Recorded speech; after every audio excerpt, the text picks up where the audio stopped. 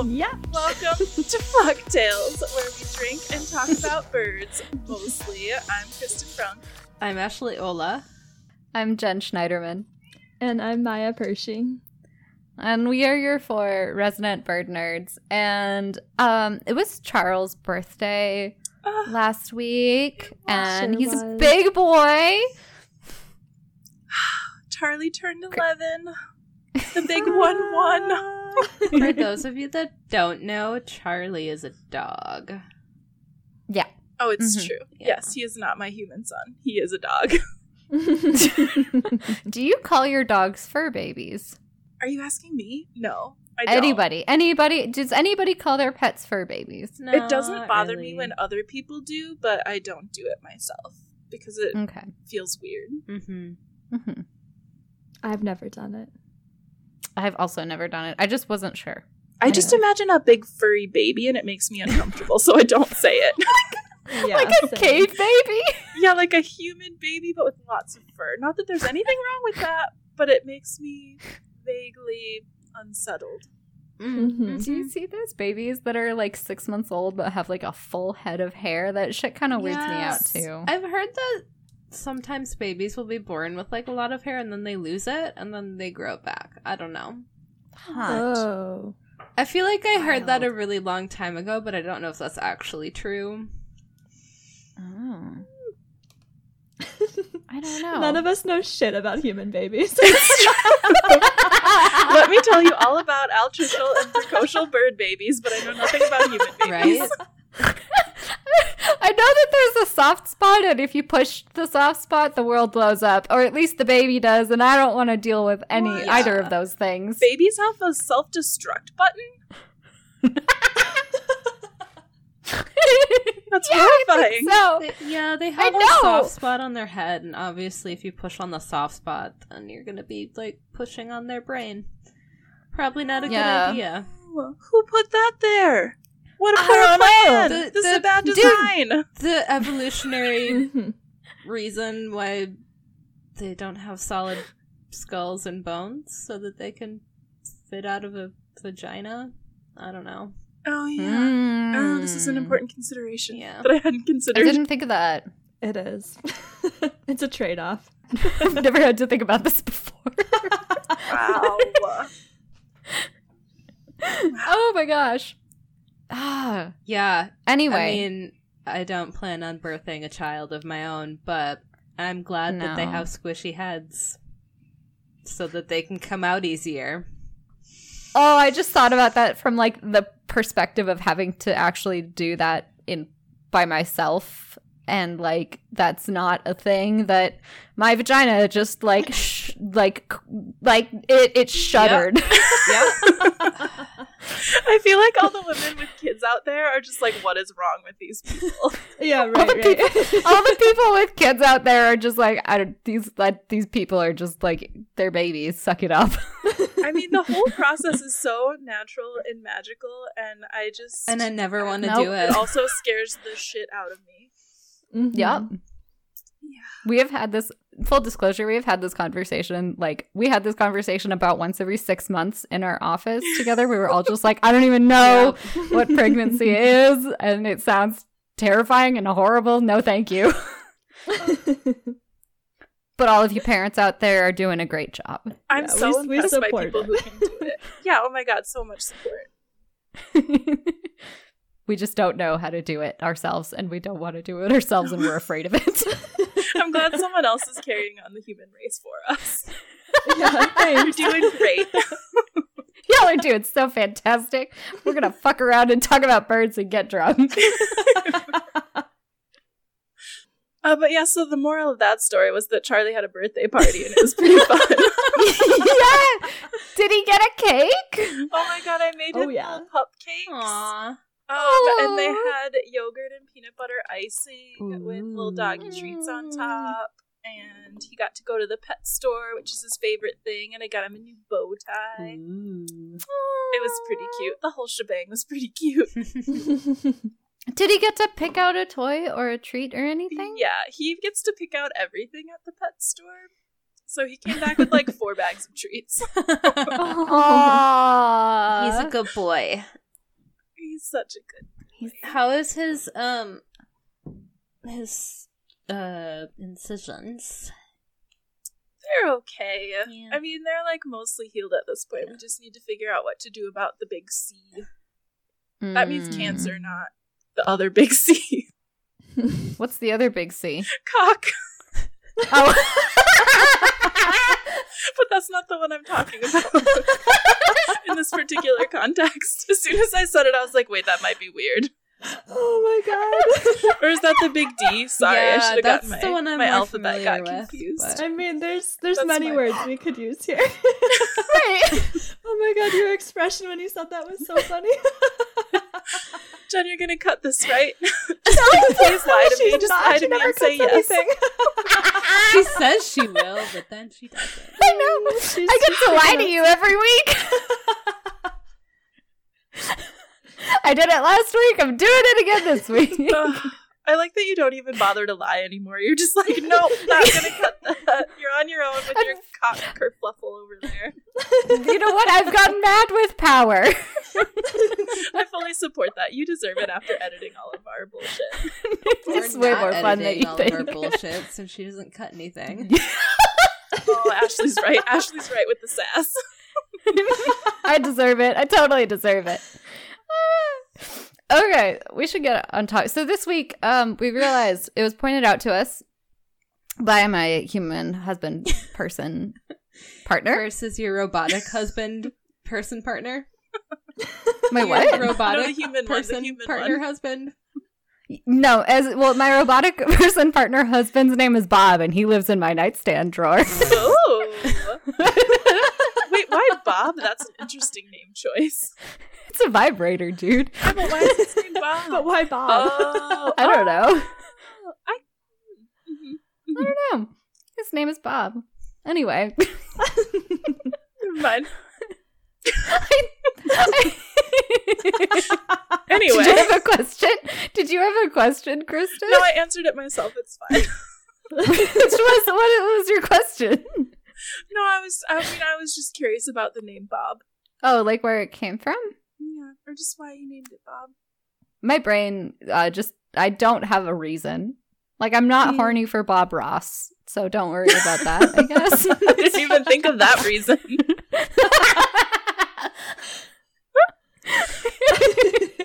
And not in my list of potential reasons. Nope, that wasn't up there. I don't know. It's just, his name is Bob. It's fine. No, that's fair. It's quick and easy. Mm-hmm. I like yeah, it. just like Bob. Anyway. Uh-huh. All right, we covered birth. Check that one off. We covered vibrators. Check that one off. What else? Definitely not. today? I'm definitely not cutting out the shit about the vibrator. Anyway, I'm only embarrassing myself. You all have nothing to worry about. Well, I'm not embarrassed. Okay, so it was pointed out by my human husband partner person that last week's episode was, we said it was BIPOC, but it was mostly focused on the B portion of BIPOC. So today we are exploring a little bit further into the IPOC territory. We just want to highlight all the folks. And I think it was great that we spent a whole episode talking about Black women who are doing badass shit. Yes. Hell I yeah. have no regrets. And I'm also really excited for today's episode. Yeah. You want to start us off there? Oh, yeah, I do. That's me. I'm going to start. Okay. So I am going to talk about Jamila Joffrey, who... there's so many people I've discovered through this podcast that I have, like, STEM and or bird crushes on.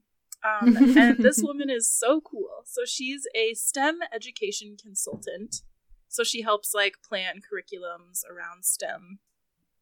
And she's also the project director for Project Explore, which I'm going to talk about what that is, and Project Systemic, which is kind of under the umbrella of Project Explore. Okay, so yeah, she is doing some really amazing work around basically introducing STEM and STEM careers to minority youth, and especially focusing on girls. And a lot of her work has taken place in Chicago, where she's been facilitating like STEM experiences and mentorship. And she's affected the lives of countless Black girls and other minority girls through her work with Project Exploration, which I talked about. Oh, sorry. Okay, the hashtag is Proj, P-R-O-J, Explore, but it's called Project Exploration. Okay, so Jamila, I'm going to start at the very beginning. She was born and raised in New York, which is where her family settled after immigrating from Pakistan. So her family is Muslim. Her mom was a math teacher, and her dad kind of just always worked in science labs. So in 1997, Jamila graduated with a bachelor's degree in biology and a minor in anthropology, which is really cool, from Columbia University. And then in 2 years, she got a master's degree in secondary science education, also from Columbia. Which, can we talk about how impressive it is to do a master's in 2 years? Yeah, that's yeah, we can. unreal. It's really fast. Yeah. So then after that, she taught science at several different high schools, including the master's school, which I believe is in New York. And it's like pretty high tier school. It seems like a really cool place. But she created like science curricula there that are still being used today. Wow. Damn. So yeah. So after teaching science in the US for several years, she actually lived in Damascus, Syria for 16 months. And she was working on her lifelong dream of learning Arabic. What? And Wow. yeah, it's just really cool. And so while she was there, she met educators and she kind of informally spoke with people about how science is taught to like in Syria and like especially like to women or young girls. Okay, so then fast forward to 2007, she comes back to the US and she moves to Chicago where she starts working for Project Exploration. And this whole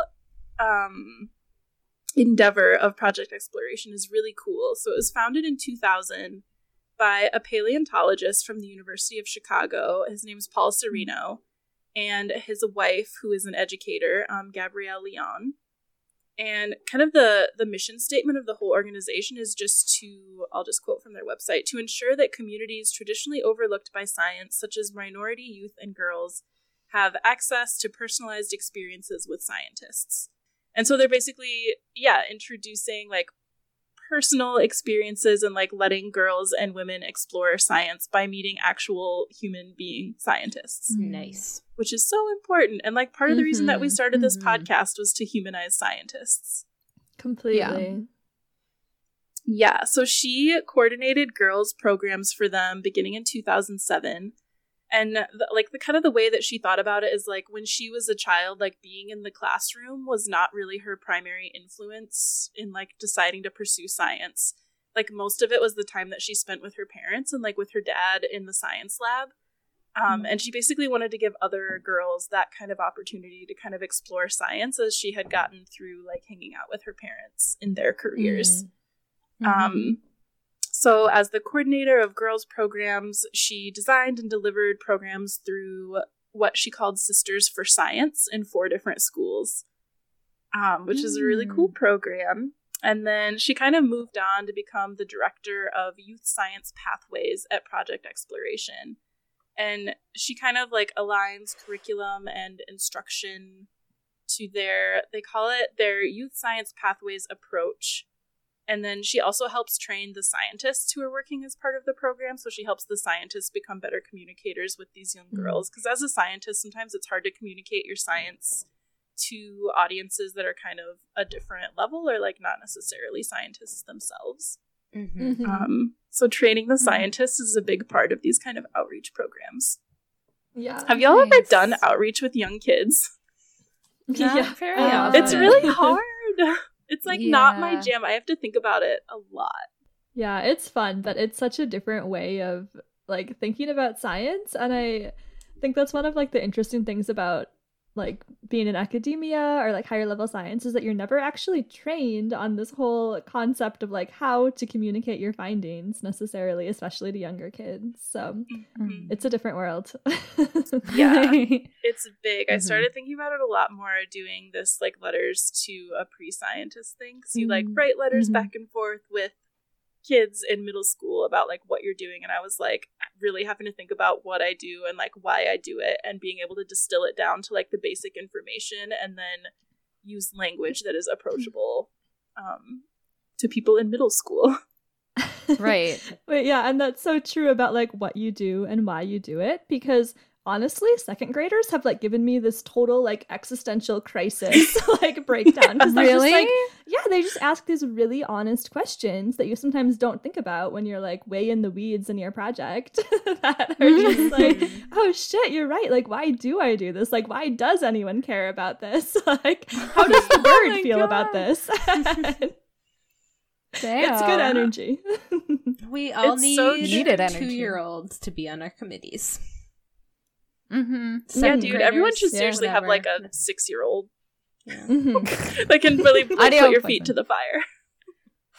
Yeah, they do. They don't hold back, man. Mm-mm.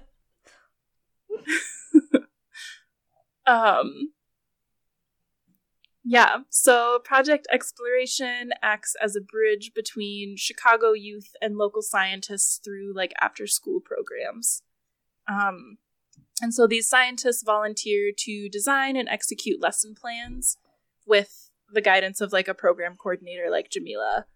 And basically they're trying to change the face of science by working to ensure that communities that have been overlooked have access to science and scientists.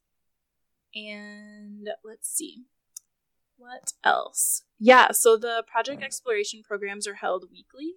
And so students kind of become part of this larger thing that's going on and like build lasting relationships with coordinators and with the scientists who are coming and giving programs, which is such a cool way to teach science to girls.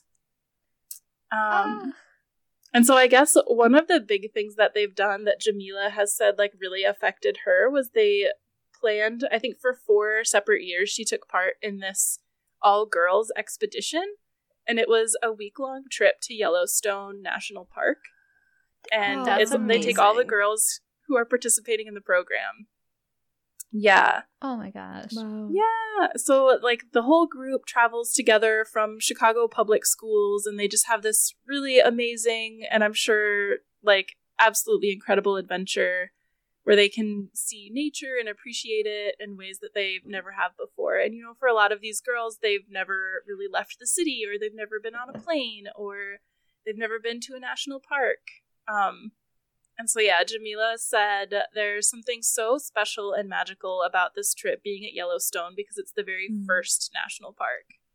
Mm-hmm. I just can't even. I've been to Yellowstone one time, and I was absolutely mind blown. I can't imagine what it would be like for someone who's never been to a national park before Mm-hmm. to just see completely. the fucking majesty that is Yellowstone. I've never Mhm, been there, but I mhm. want to go so bad. It's worth it. Yeah. Yeah. Let's see.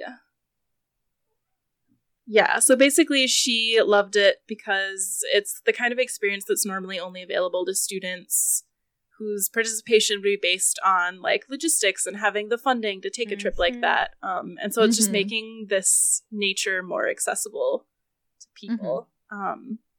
And yeah, helping push through barriers and creating a more equitable and making opportunities accessible for more young girls, especially. Wow, that's so cool. Warms my heart. Like makes me tear up a little bit. Yeah. I just can't even. It would just be so fun to be a fly on the wall of that trip and just like see all these girls experiencing it for the first time. Yeah. Seriously.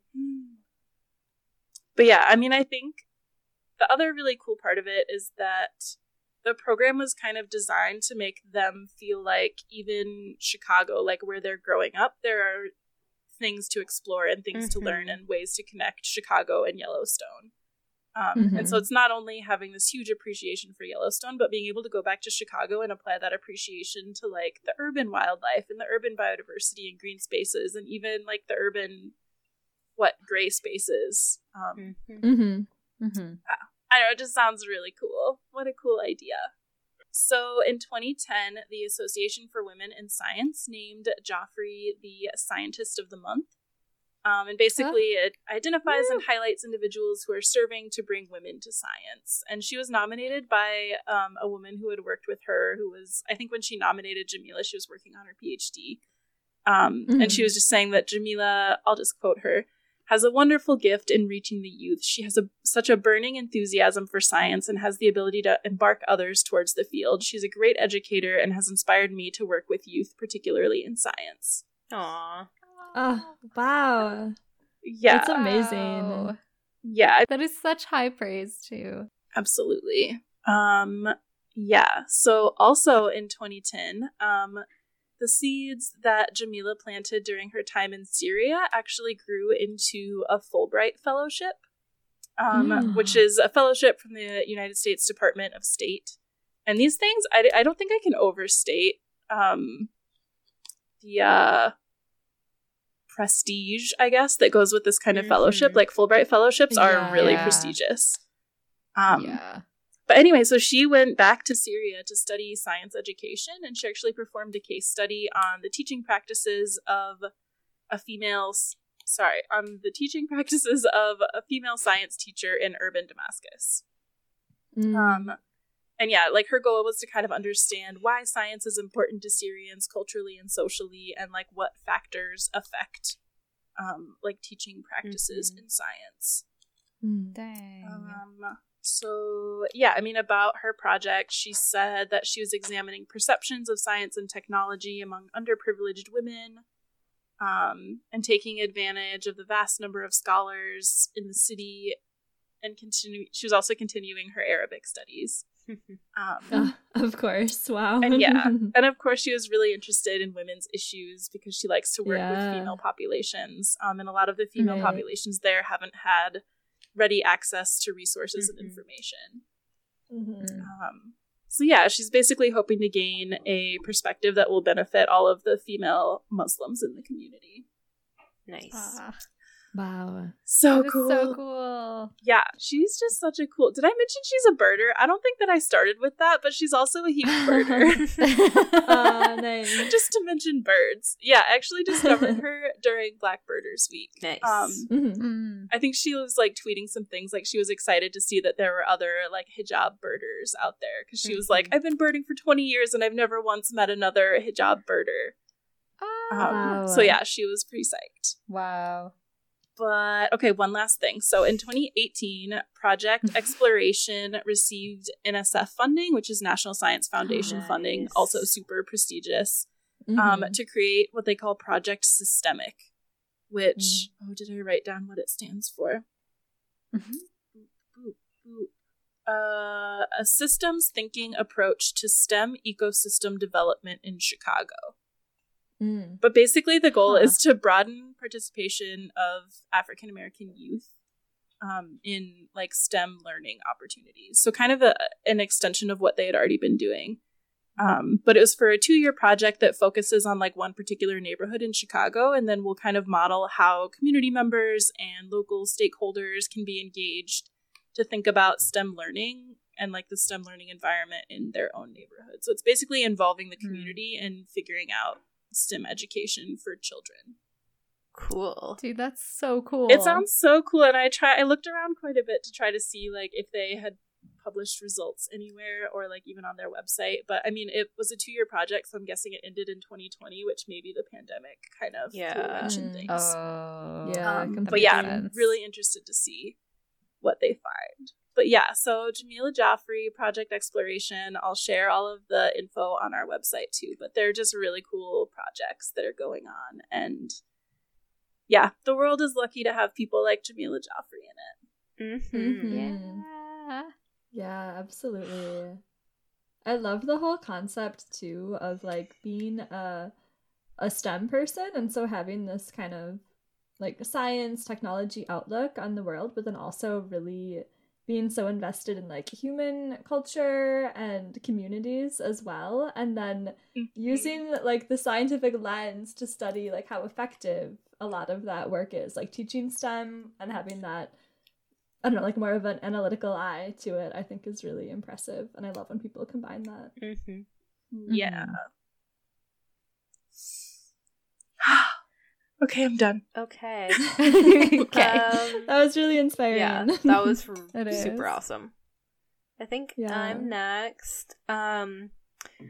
Yeah. So I guess I'm covering the I in BIPOC. I'm going to be talking a little bit about Native Women's Wilderness, which is this really cool organization. It was founded by Indigenous people, Indigenous women specifically, with the mission of inspiring and raising the voices of Native women in the outdoor realm, to encourage a healthy lifestyle grounded in the wilderness, and to educate natives and non-natives on the rich beauty and heritage of the ancestral lands beneath our feet. And that's directly from their website, which is nativewomenswilderness.org. So, yeah, I mean, just their mission statement sounds amazing. It was created to sort of like bring Native women together to share stories and support each other and learn from one another as they like explore and celebrate the wilderness and Native lands. Some of their goals are to promote women of color in mainstream advertising campaigns of outdoor retailers. If you don't see yourself in, you know, advertising for certain things, then you are probably going to be less likely to envision yourself doing those activities. So, like, if you see, you know, outdoor retailers like REI or Eddie Bauer or someone, and it's all, you know, white people, you might be left thinking, like, well, that's not something that I would do as a person of color, maybe. Not me, like Ashley, but like generally, you know? Yeah, for sure. Yeah, so promoting women of color in mainstream advertising campaigns, encouraging the celebration and exploration of the outdoors, providing education about ancestral lands and their people, inspiring women to get outside and enjoy the outdoors, promoting a healthy lifestyle within the outdoors, providing resources for information and community, and encouraging outdoor education and leadership training for women and school-age girls. Oh my gosh. They cover every base. Yeah, and so... Yeah, dude. Yeah, they're also on Instagram and Facebook. I haven't checked to see if they're on Twitter, but... Anyways, yeah.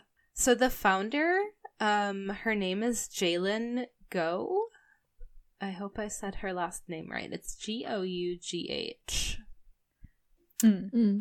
She is from the Dene or Navajo tribe, and she founded it basically sort of out of this frustration of there being a lack of women of color, and more specifically Native women represented in outdoor industries. And so that was sort of like her whole reasoning for creating this organization.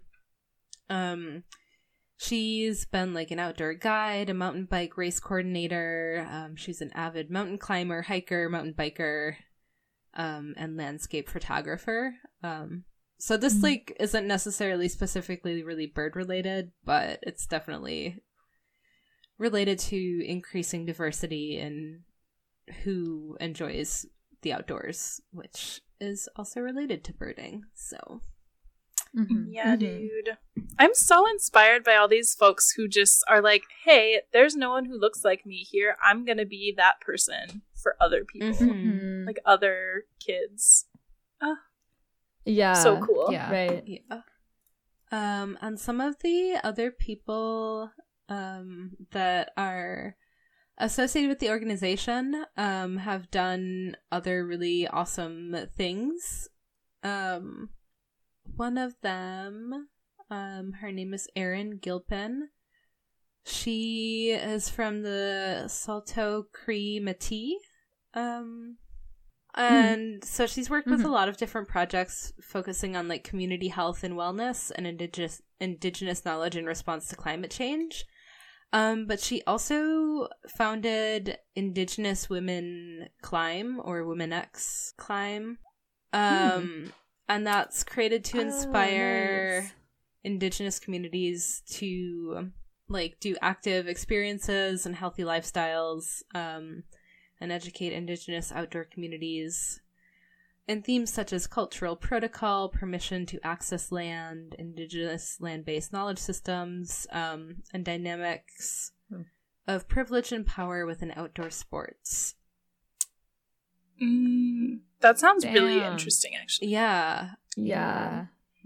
Um, Because there is such a dynamic of privilege and Mhm. power in Yeah. outdoor sports, and especially like the climbing community, I think is interesting because they often, go to these really remote areas. Well, I mean, like all land in the United States was stolen at some point, but it just seems so much more close at hand and like remote, like mountainous landscapes Mhm. sometimes, and then to Yeah. have this like like a bunch of climbers coming into a space and maybe not having that much of a connection to it is yeah, it's a dynamic.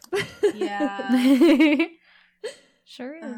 Another woman who works with this organization, her name is Pinar Sinopoulos Lloyd, and she founded an organization called Queer Nature that works to explore decolonial queer futurism through natural history and ancestral survival and tactical skills. Oh, I'm sorry. I definitely just used the wrong pronouns for them. Their pronouns are they, them, and theirs. So, yeah. Wait, can you... What did queer futurism? Yes. And I have to What say is I don't know that? exactly what that means. I don't either. I wonder if it's a future where everyone is queer. Ooh. I don't know. So maybe we'll have to look up what queer futurism is and put it I'm on doing the it now, website. Let's It's like real I'm quick. Googling it right this second. Okay. The quick definition that I see is bridging queer lineages across dimensions of time. That's what I'm seeing too. It's like the stuff that I'm getting is like a lot of cinema Mhm. results, like defined as films set in future worlds or times, often combining elements of sci-fi and fantasy with queer culture and concerns to provide a lens through which we can reflect on our present lives, struggles, and the possibilities that lie ahead. Dude, fuck yeah. The future is queer. And I'm in. Sorry. Oh, it's You okay. may continue Don't now. I just had apologize. questions. Okay, I think this is maybe the last person that I'll cover, just so that I don't take up all of the time. The last person I'll cover, their name is Verna Volker, and she is also from the Dene or Navajo tribe. And she founded Native Women Running, which was created because I've heard of of this. the lack of Native women represented in the running world, and running websites, blogs, social media, and products revolving around running. So she wants to show Native women that they can do anything that other runners can do. And it sounds like she's an ultra runner.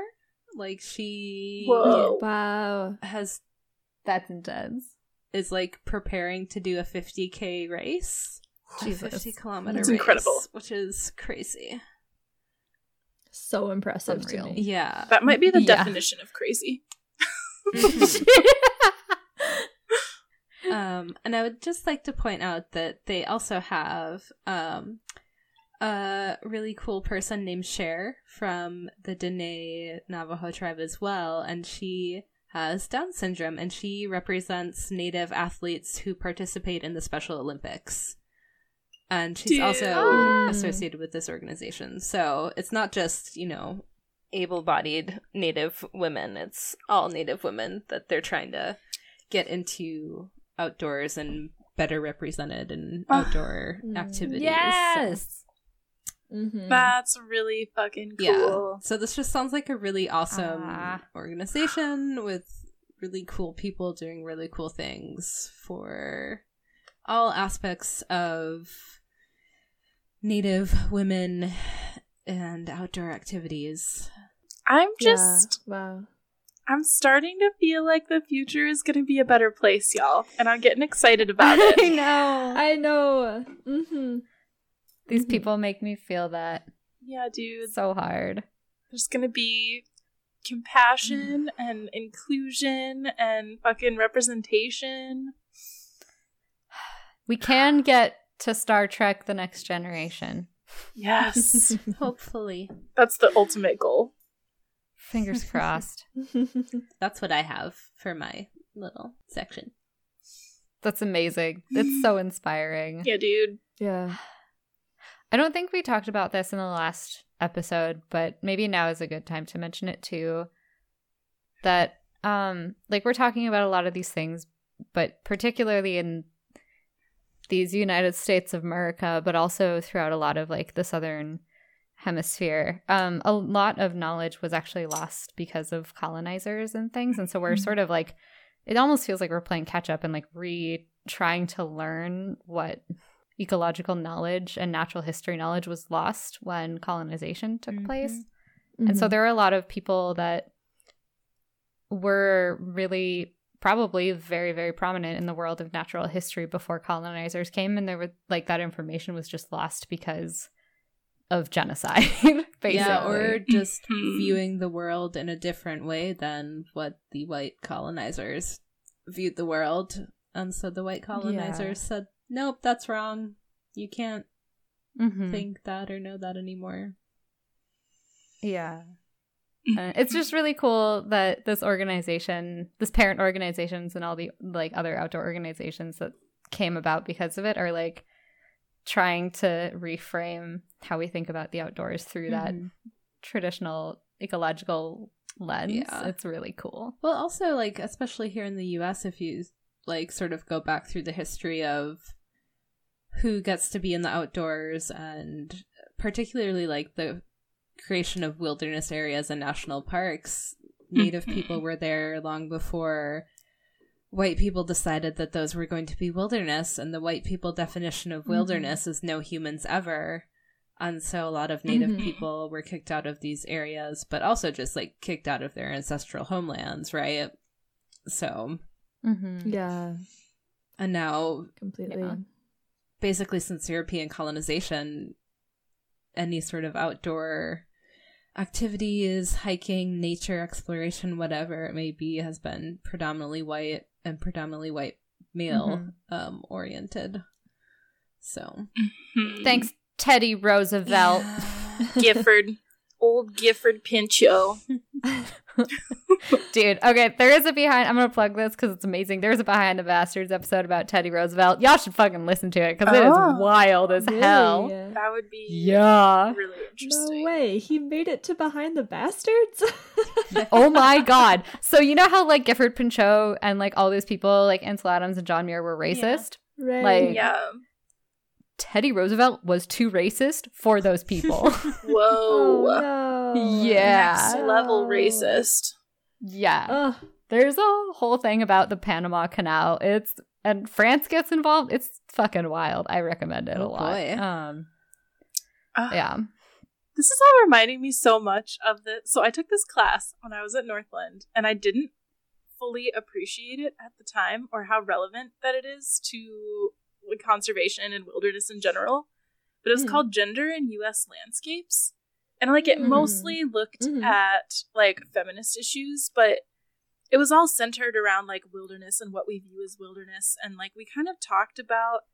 I mean, like, in the old days, you know, yeah, like John Muir Sierra Club, like, all of the early wilderness organizations, and, like, how they, like, everything was about conquering nature. And, like, you climbed mountains inherently to conquer nature. And it's just this, like, weird relationship of, like, the whole thing is centered around dominance over nature and, like, humans dominating nature and conquering everything. And it's so interesting to me now to see an organization like this that has this totally different lens, and it's like we're climbing, but we're climbing for like connection instead of climbing for dominance and conquering. And yeah, I just love the idea of how viewing it through a different lens that's not kind of a, I guess, a colonizer lens.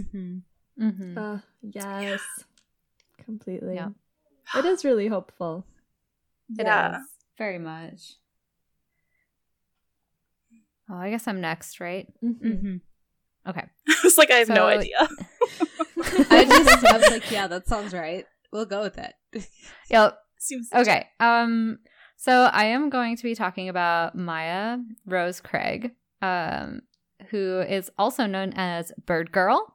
Oh. She has a blog called birdgirluk.com. And if she is not on the next Forbes 30 under 30 list, I'm probably going to just scream into my pillow and cry a little bit. Write an angry email to the editor. I totally will. So Maya Rose Craig, who's born in 2002. So she is, as of the recording of this podcast in 2021, 19 years old. No way. So young. Is a British Bangladeshi ornithologist and campaigner for equal rights. She is also, I forgot to give you her title. She is Dr. Maya Rose Craig. Wait. Because What? because hang on. Let me finish. Well, you better finish before I start saying I'm stuff. trying. So because in February of 2020, she received an honorary doctorate in science from the University of Bristol, and she is the youngest British person to receive an honorary doctorate. Okay. I was like, shit. I'm 29 That is and so I'm not a doctor yet. I know, right? Yes. So, Dr. Maya Rose Craig, again, is a British Bangladeshi ornithologist. She was born in Bristol and attended a bunch of English schools that I don't really know anything about. She currently attends True Valley School. I don't know what that is. But one of the things that is incredibly noteworthy about her is her formation of the nonprofit. Yes. How's that about a wine, Jen? Great. So great. Okay, so one of the prominent things about her is that she created the nonprofit organization Black to Nature, which runs nature camps. So first of all, she started this in 2013. So she was like really fucking young when she first started this camp. So she wanted to advocate for visibly minority ethnic, or VME, children and teenagers and get them out into the outdoors and experiencing nature. So in 2013, let me do some math here real quick, because if she is... That was what, 8 she's years 19. ago? She was like 11. Yeah, she was like 13. Oh my Yeah, so God. she was... So she was like 13 or so in Wait, when Jen, she... I think your math is bad. Nope, my math is bad. My math is so bad. I relate. In It's 2021, 2021. right? And 2013 was not 7 It was year ago. It was 8 years ago. Uh-huh. So she was 11. Yes. Yeah. Okay. Great. Okay. We got there. This is why I don't have a doctorate. Dude, so, computers yeah, do when the she- math for you. You don't have to do I that anymore. know. We're over it. Uh, We're just So, bird yeah. people.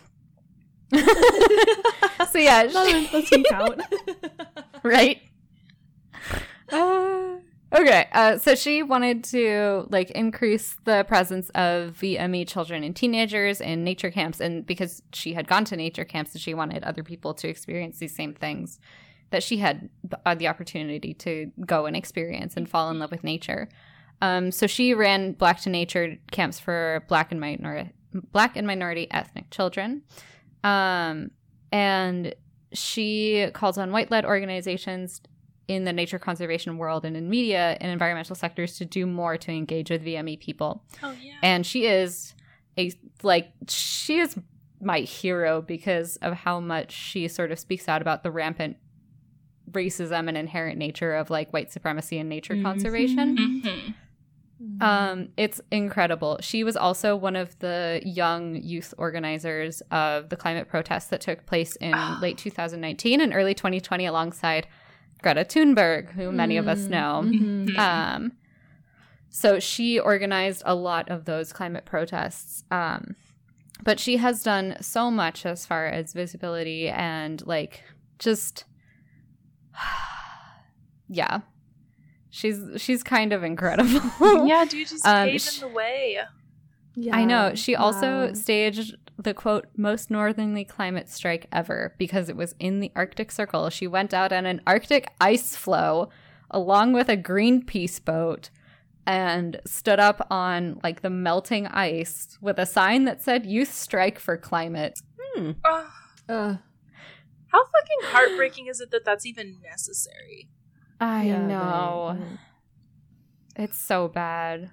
But fucking good on her. That's amazing. Mm-hmm. Mm-hmm. Yeah, she's pretty amazing. Oh, I got some years wrong. I'm sorry. So that's why I was confused. So she was 13 when she started Black to Nature, but it started in 2015.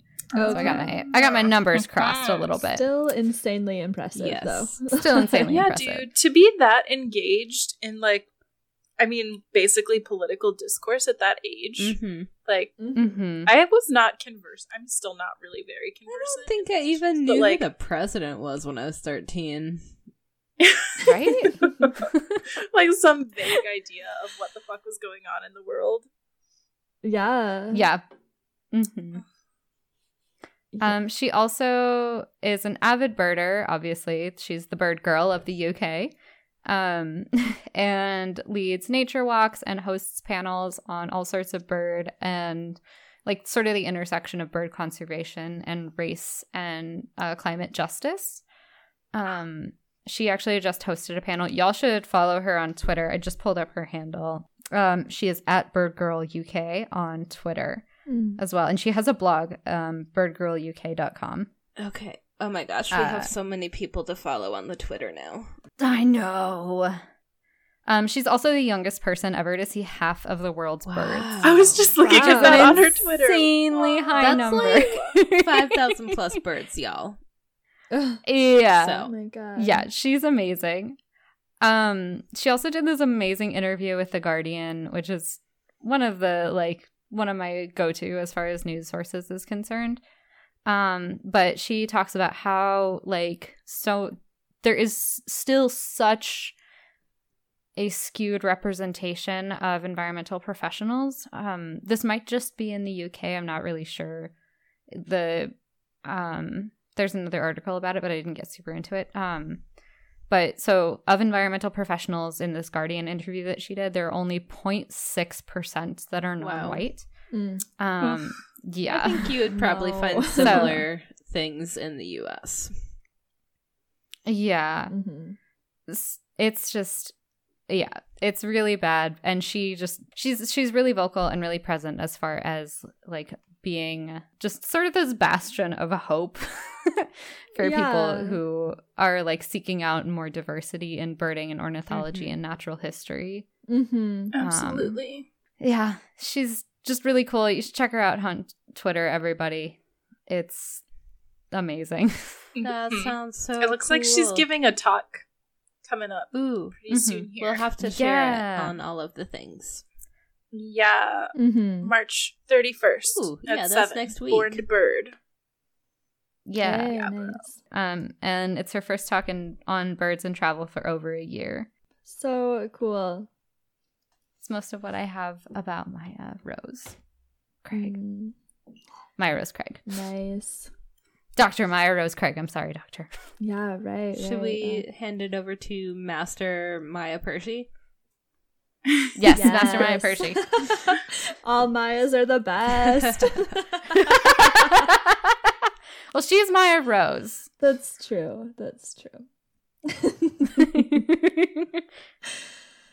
Well, yeah, no, I would love to pick it up here, like, while we're talking about this concept of just, like, hope for the future of conservation and the way that we think about conservation, and how I think often it's really hard to get caught in the trap of being just really angry about how things have gone in the past, and especially how patriarchal and racist and sexist things were. And I know I fall into that trap all the time, but it's really cool to be able to hear from people who just are so hopeful and positive about the future, and just all the other mindsets that exist in the world that we could be tapping into.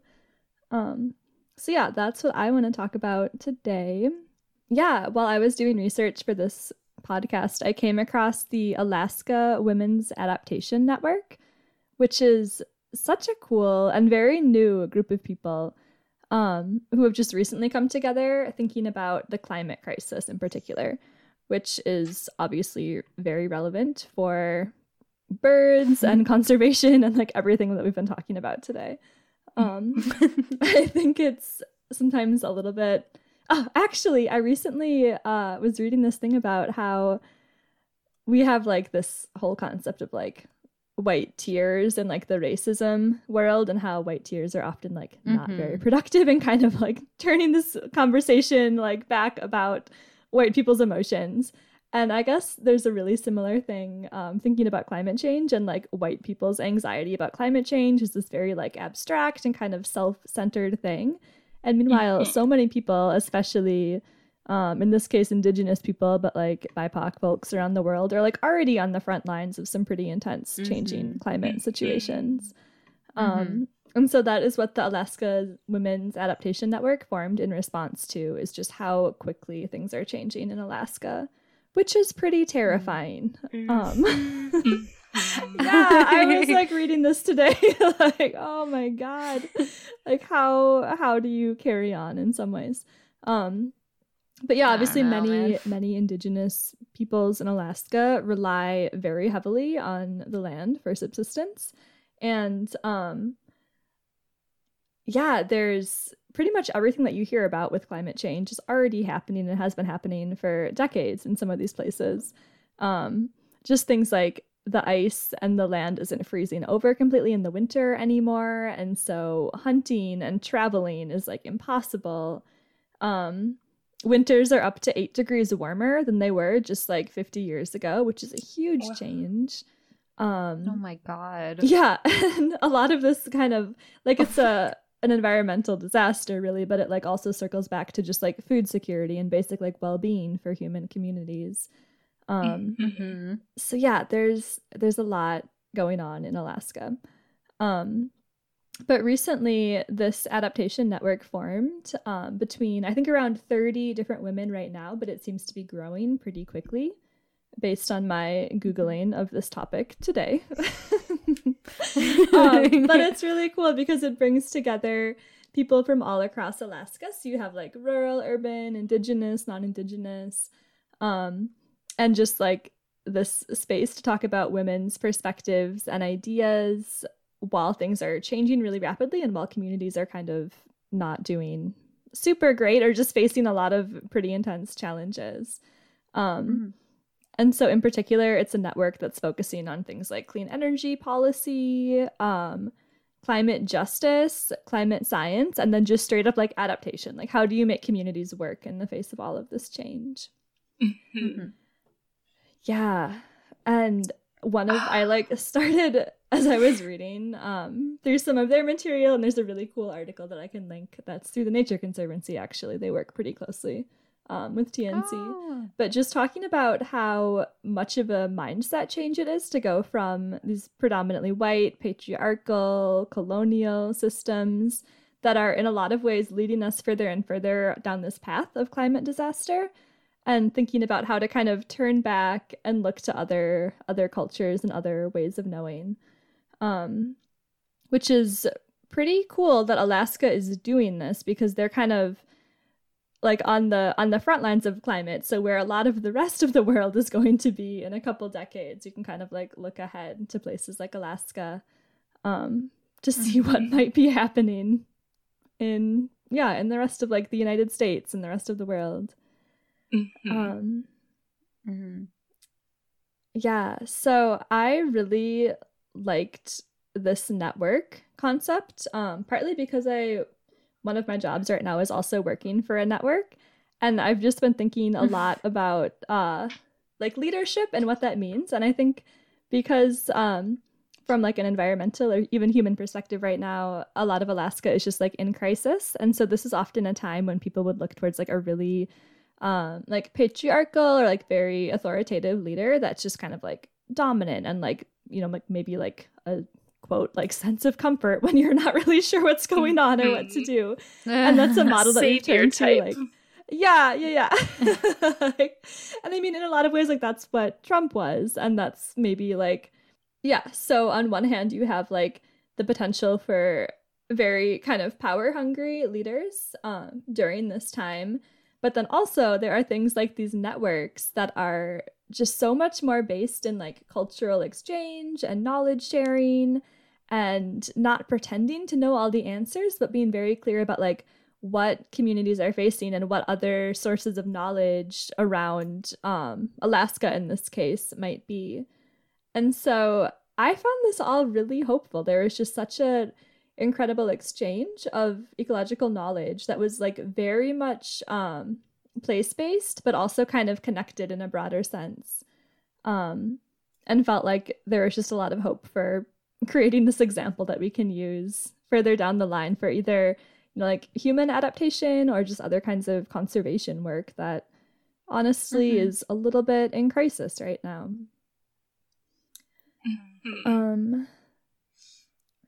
Yeah, and so the woman that I wanted to highlight who is involved in this network, actually from the very beginning, I think she was one of the folks who started it.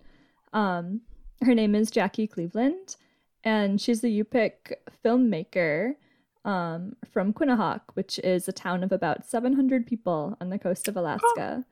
Wow. Yeah. Small. It's a really small place, really magical looking little place. But again, facing a lot of these same wild climate struggles. And so actually the house that she grew up in is underwater now, is like the sea level is rising and the shoreline is eroding by about a meter a year. It's just like completely being lost as the Arctic is melting. That's a lot. It's really pronounced. Yeah. And so she is a filmmaker who's working on this really beautiful film that I think is not released yet, but will be very soon. And the name translates to always getting ready, and it's Yupik expression that has to do with a lifestyle centered on just constantly preparing, like for the change of seasons, usually in Alaska. But it's a really incredible looking film. It kind of goes to a lot of communities in Alaska.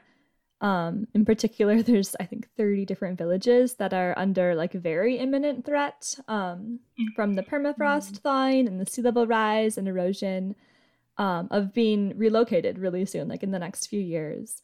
And so it's going to these places and documenting the stories of people who are having to move without necessarily much help from the state or federal governments, and just kind of seeing like what they're doing, but also putting a lot of emphasis on like telling people's stories and reversing stereotypes. And the message that I love is that this is a really intense situation, but no one in this situation needs to be saved. They're all just very much like resilient, thriving, knowledgeable, and like kind of leading by example right now. Like we all can expect this at some point. And so we're really lucky to have this example and this network already created. And the one one crazy thing also is that just everything about this but on the shore of this town where like a meter of land is being eroded every year, and the permafrost, which has just held everything together for decades, is melting, there is this incredible archaeology site that's being unearthed like for a few years before being washed into the sea. And so there's this really cool research being done, like for the first time ever, really a kind of a glimpse into the pre-colonial Yupik culture for like a tiny little second. So that's a really big part of this upcoming film too, is like looking back into the culture. And there's a quote that I loved from this website I was looking at, which is kind of a description of the documentary. And I think it is really helpful for, like, we talk a lot about reframing the way that we think about conservation or looking at the world through a lens that is not like a white colonial lens. And I think that can be really hard to comprehend if you've never experienced anything else. And so, yeah, I just really love this quote. It's the artifacts that they're finding in the site speak to the fundamental Yupik worldview in which the perimeters of the natural world are permeable, and we can see a centuries-old ivory carving that is simultaneously a snowy owl and a seal and neither. In the far north, there never were illusions of permanence, which is so like pertinent to climate change and thinking about how things are changing and how I think we tend to have this sense of fear that we don't know what to do about it. And in some ways, maybe we don't, but also there are a lot of cultures that maybe are a little bit further ahead of us in terms of thinking in that more like flexible, adaptable way. So yeah, it's a pretty cool like conservation and adaptation story that I was really into reading about. And we can link to the movie so you guys can see it eventually. I think it should be out sometime in 2020 was my impression. Or 2021, sorry. Woo. What year is it? It's all the same year. Stuck in never 2020. It is. Yeah, I think climate change and for me brings so much anxiety and like dread. And it's like you said, it's just like really inspiring to think about change as, I mean, even though it is like pretty disastrous, think about change as like something that is always constant and like the different ways to view climate change, I guess. Yeah, and we're like very much in like white mainstream culture, just kind of stuck in this idea that like the way things are right now are like there is no change and it is good and we should stay that way. And that's such an illusion. Yeah, I just really love trying to like step outside of that view a little bit and like allowing for the sense of impermanence and just like questioning what you know, like not having to have all the answers and being okay with that. Yeah. I mean, that's so different. I mean, I feel like the thing that people always worry about with like this, I mean, existential dread, right, is that, or like, just like when you die, you're not going to leave your mark on the world in some way. And like that permanence is like a thing to strive for. And if you can't have immortality, then you at least want people to build statues of you. Right. Yeah. Yeah. Yeah. It's really cool to think about impermanence as a part of nature because it is. I mean, it is a part of nature. That's really cool. And all those people that we build statues to, we don't actually know what they were like. We have the myth of those people. We don't have who those people actually were. So even if you are immortalized, like it's a shell. Yeah, dude. Yeah, it's a fucking shell and it doesn't matter and we're all gonna die and it's fine. We should be okay with that. But do you know what is forever? Actually, do you know what is forever? Is it diamonds? Is that this is our no, because those turn into graphite. But what is forever is that this is our 20th episode. Whoa. The big 2. Oh, guys, we can almost drink. And next, I was going to say the next one, our podcast will be able to drink. What? We should do like a bird-themed cocktail episode or something. I don't. Yes. Everyone can celebrate with us while they listen. Yeah, celebrate with us. Yeah, 21. Whoa. Ow, ow. 21 in 2021. Oh my god, golden birthday. Wait, now I want to know what y'all did on your 21st birthdays. God. You remember. No, you don't. I think. Wait, no. We can talk about that next. No, we're talking about that next episode. Stop. Okay, but I wasn't a birder then. So there's nothing bird related. So thank you, everyone, for listening to our 20th episode. I've, again, minimal shout outs because if you want a shout out, you should probably interact with us more. But we have Lucky K or at K Clucky K on Twitter. This one's kind of terrifying. We got retweeted by IBIS or at IBIS_journal, which is a major scientific publication. An international one. Yeah. Yeesh. Yeah. Wow. Do you know what the IBIS retweeted? They didn't even like us. Like the tweet. They retweeted a tweet about our booby Which episode. one? And I am just I don't know if I'm honored or I embarrassed. don't know what to think. Yeah, was it ironic? Like, I wouldn't know what they were thinking when they were like, yeah, retweet this. Do you think Probably the social had, media like, person got fired an immediately algorithm after. and it just hit on one of the like hashtags and then it was like retweet Probably. because of the hashtag. I don't know. Probably. I don't know. But either way, thank you at ibis_journal. Hell yeah. We also have a thank you to the bot Femtech, or at Femtech_, which is a bot that retweets female developers, engineers, and scientists and people in STEM. Woo! The Nisqually River Council, or at Nisqually River on Twitter. We have another shout out to Bourdoge de la Monde, or at Birdnomoj, and a new shout out to I don't know what this is, but I love it. It's called Pogo Winner Announcer, or at Pogo Announcer. And they retweeted our tweet about puppies. Yeah, it So, was I'm a fan. International Puppy Day yesterday. What? Today? On Charlie's I don't know. birthday? Oh, that's appropriate. So I just like Yeah. Appropriate. retweeted a cute video of puppies. So I think they just Hell retweeted yeah. the retweet. Still. But so thank you everyone on Twitter, and on Facebook and Instagram, all the things where you can find us.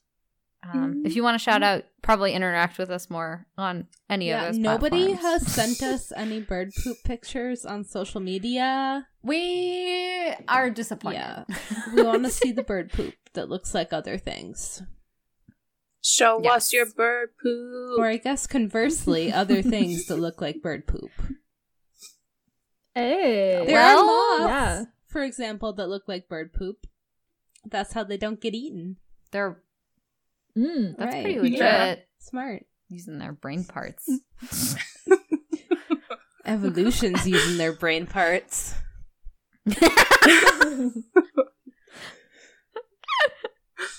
I like the idea of evolution as a being and not just a concept. I know. Okay, there we go. New religion. It's not God, it's evolution. Mhm. And they are NB, and they are awesome. Fuck yes. Mhm. So if you want to interact with us on the social medias, you should probably find us on any of the social medias, and I'm not doing it again this week because I never do. Who wants it? Who wants it? Is it No, Ashley's guys. turn? I Oh, did it fuck. last time, I think. Yeah. It's okay, I know them, so it's fine. Okay, do it. You lost. Please interact with us. You can find us at Flocktail Hour on Twitter and Instagram and Facebook. We are flocktailspodcast@gmail.com if you want to send us an email, which you should because we would greatly appreciate it. Mhm. And our website is flocktailhour.com. Yeah. And if you interact you with can us on decide social there. media, really you're interacting with me because I control them. It's Well, we're all puppets controlled by Ashley. No, just the social media is controlled by me. Sort of. Dance, puppets, dance. Exactly. But yeah, we also have some sweet merch, and there's a link from our Hell website yeah. to our merch store, and y'all should check it out because it's fucking sweet. Yeah. Mhm. Yeah.